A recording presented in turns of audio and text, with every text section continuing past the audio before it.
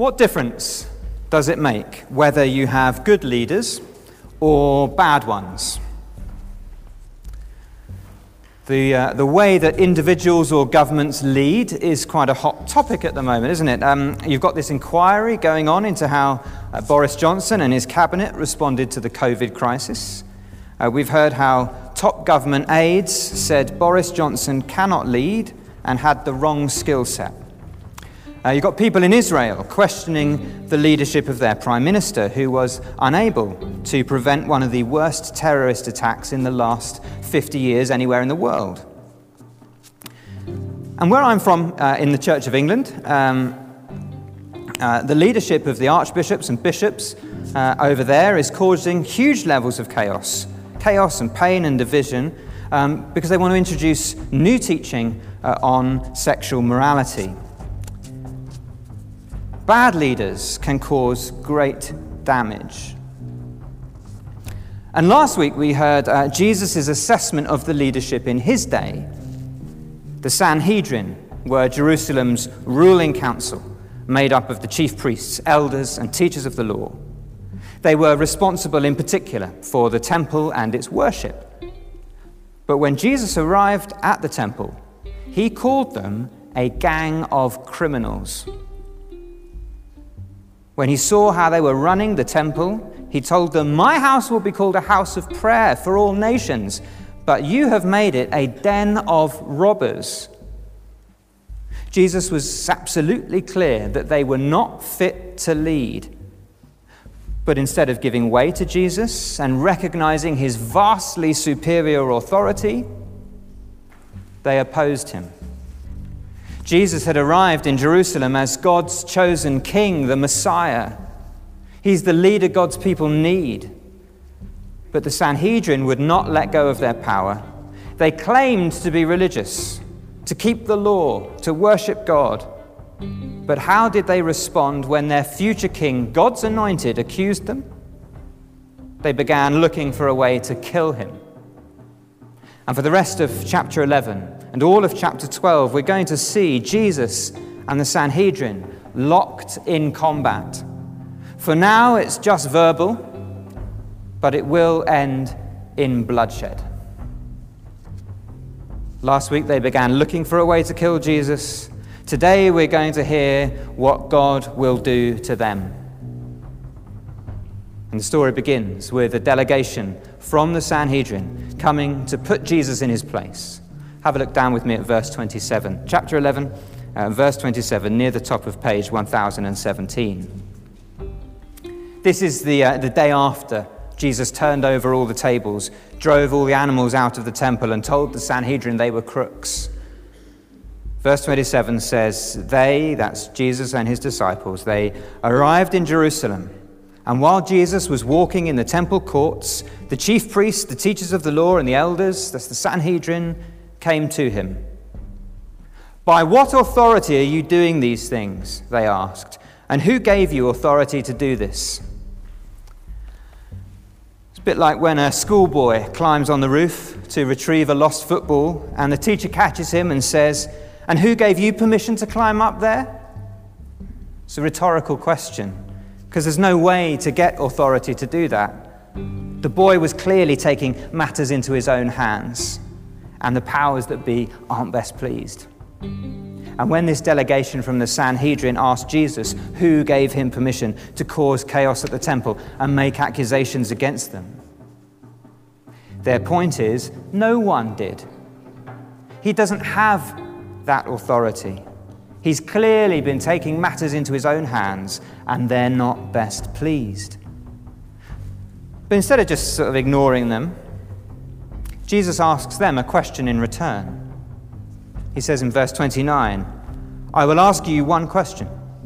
Answer me, and I will tell you by what authority I'm doing these things." Here's the question. John's baptism, was it from heaven or from men? Tell me. Let's remind ourselves.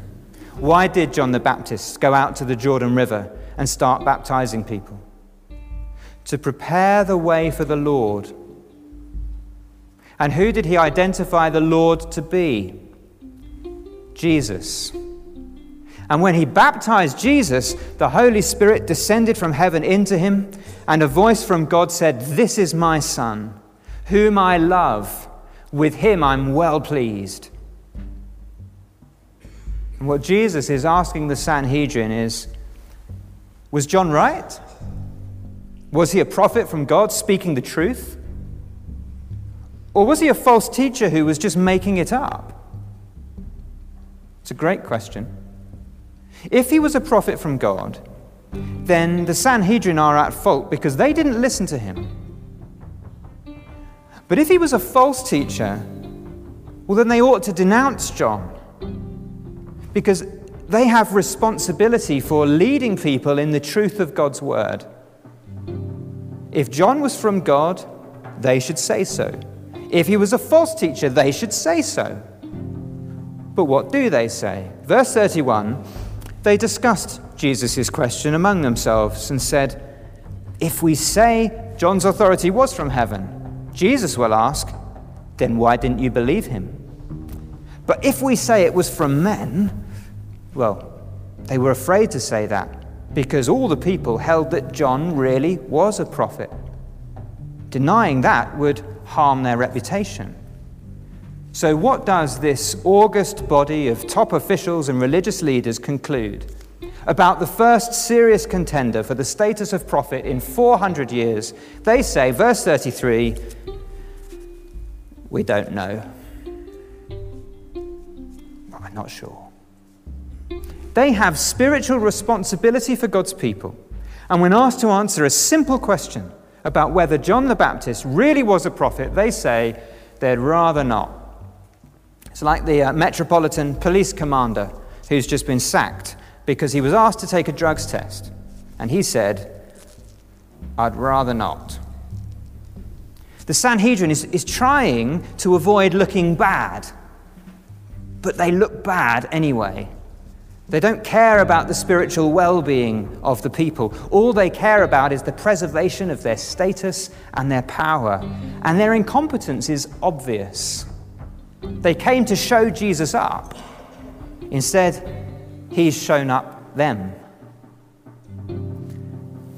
But the point isn't just to harm their reputation. Actually, Jesus has a serious warning to give them, a warning that applies just as much to the leaders of God's people today. And the warning comes in the form of a story with a not-so-hidden meaning. A story about God, his people, their corrupt leaders, the prophets he sent to warn them, and the judgment that's coming their way. Have a look with me at chapter 12. Jesus then began to speak to them in parables. A man planted a vineyard. He put a wall round it, dug a pit for the winepress, and built a watchtower. Then he rented the vineyard to some farmers and went away on a journey. At harvest time, he sent a servant to the tenants to collect from them some of the fruit of the vineyard. But they seized him, beat him, and sent him away empty-handed. Then he sent another servant to them. They struck this man on the head and treated him shamefully. He sent still another, and that one they killed. He sent many others. Some of them they beat, others they killed. He had one left to send, a son whom he loved. He sent him last of all, saying, "They will respect my son." But the tenants said to one another, "This is the heir. Come, let's kill him, and the inheritance will be ours." So they took him and killed him and threw him out of the vineyard. Can you see what Jesus is getting at? The vineyard is Israel, and the man who planted it is God. The tenants who rented it, took charge of it, are the kings and leaders of God's people. In Jesus' day, this is the Sanhedrin. And these leaders rebelled. God sent servant after servant, prophet after prophet to call them to repentance and obedience, but they rejected them all. In the end, he sent someone infinitely more precious, someone who came with all the authority in the world, his own beloved Son. It was their last chance, And that son is Jesus. He is the Sanhedrin's last chance. They must accept Jesus as their Lord. But what will they do? Well, according to Jesus' story, they will in fact murder him. It's the ultimate act of rebellion. But if they think they'll keep hold of their power, they're wrong. If they kill Jesus and continue to lead the people astray, what will God do to them? Verse 9, the story ends. He will come and kill those tenants and give the vineyard to others. There will be a day of judgment. The Sanhedrin will not last. The temple will not last. God won't give up on his people, but he will give them new leaders. And chief and greatest of those will be the Son himself. Look with me at verse 10. Jesus said to the Sanhedrin, "Haven't you read this scripture?" And he quotes from Psalm 118, "The stone the builders rejected has become the capstone. The Lord has done this, and it is marvelous in our eyes." Like incompetent builders who don't recognize the most precious stone of all and haul it into the skip, the Sanhedrin are going to kill Jesus. But his death is all part of God's plan. They may reject Jesus, but God will raise him up and give him the highest place of all. From heap of rubble to highest throne, the rejected stone will become the capstone. The Sanhedrin can kill, but God can raise the dead. What will look like a victory for them and for evil when Jesus dies will be turned into the victory and triumph of God when Jesus comes alive. And of course, he did die and he did rise. And he is seated at the right hand of the Father in heaven, and he will come again to judge the living and the dead. So the Sanhedrin have a choice: worship Jesus as their Lord or face him as their judge. It's a clear warning, but they just keep proving Jesus right. Their own Bible warned them of the danger of rejecting the Messiah. Jesus has warned them that they'll be condemned by God, but verse 12 says they looked for a way to arrest Jesus because they knew he had spoken this parable against them. But they were afraid of the crowd, so they left him and went away. They go off to make plans in secret for how to kill him. And Jesus is left just with the crowds. And the people in that crowd have also got a decision to make. Who are they going to follow now? The Sanhedrin or Jesus? Do they want to keep listening to a group of rebels who will bring them under the wrath of God? Or do they want to follow Jesus, who will inherit the vineyard and bring them into God's presence? And we all have the same choice. Will we follow Jesus? The Sanhedrin were terrible leaders. They led God's people in rejection of him. And there are similarly terrible leaders in the church today. For me to be a good leader, I have to ask you if you really have accepted Jesus as your Lord. I have to warn you that if Jesus isn't at the center of your life, then you are in rebellion against God and stand to face his wrath. So be honest with yourself. I have to be honest with myself. Do you bow to his authority so that what you say is right and wrong is what he says is right and wrong? So that what you think is good and bad is what he says is good and bad? So that what he teaches you put into practice and what he warns against you avoid? That was the sort of control the Sanhedrin didn't want Jesus to have. But there is no choice. Either he's our Lord or he's our judge. That's the first and most important way this part of the Bible impacts every one of us here and now.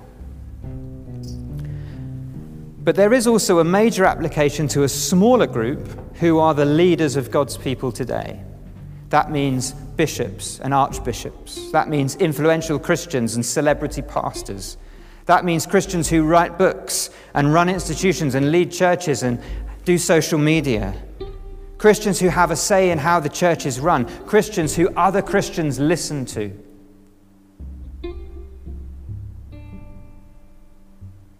And that's a group that also includes me.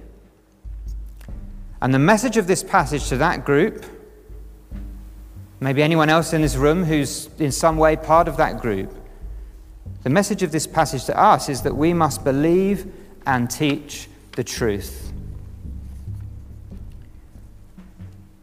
When Jesus asked the Sanhedrin if John was a prophet, they wouldn't answer because it would have spoiled their reputation and status.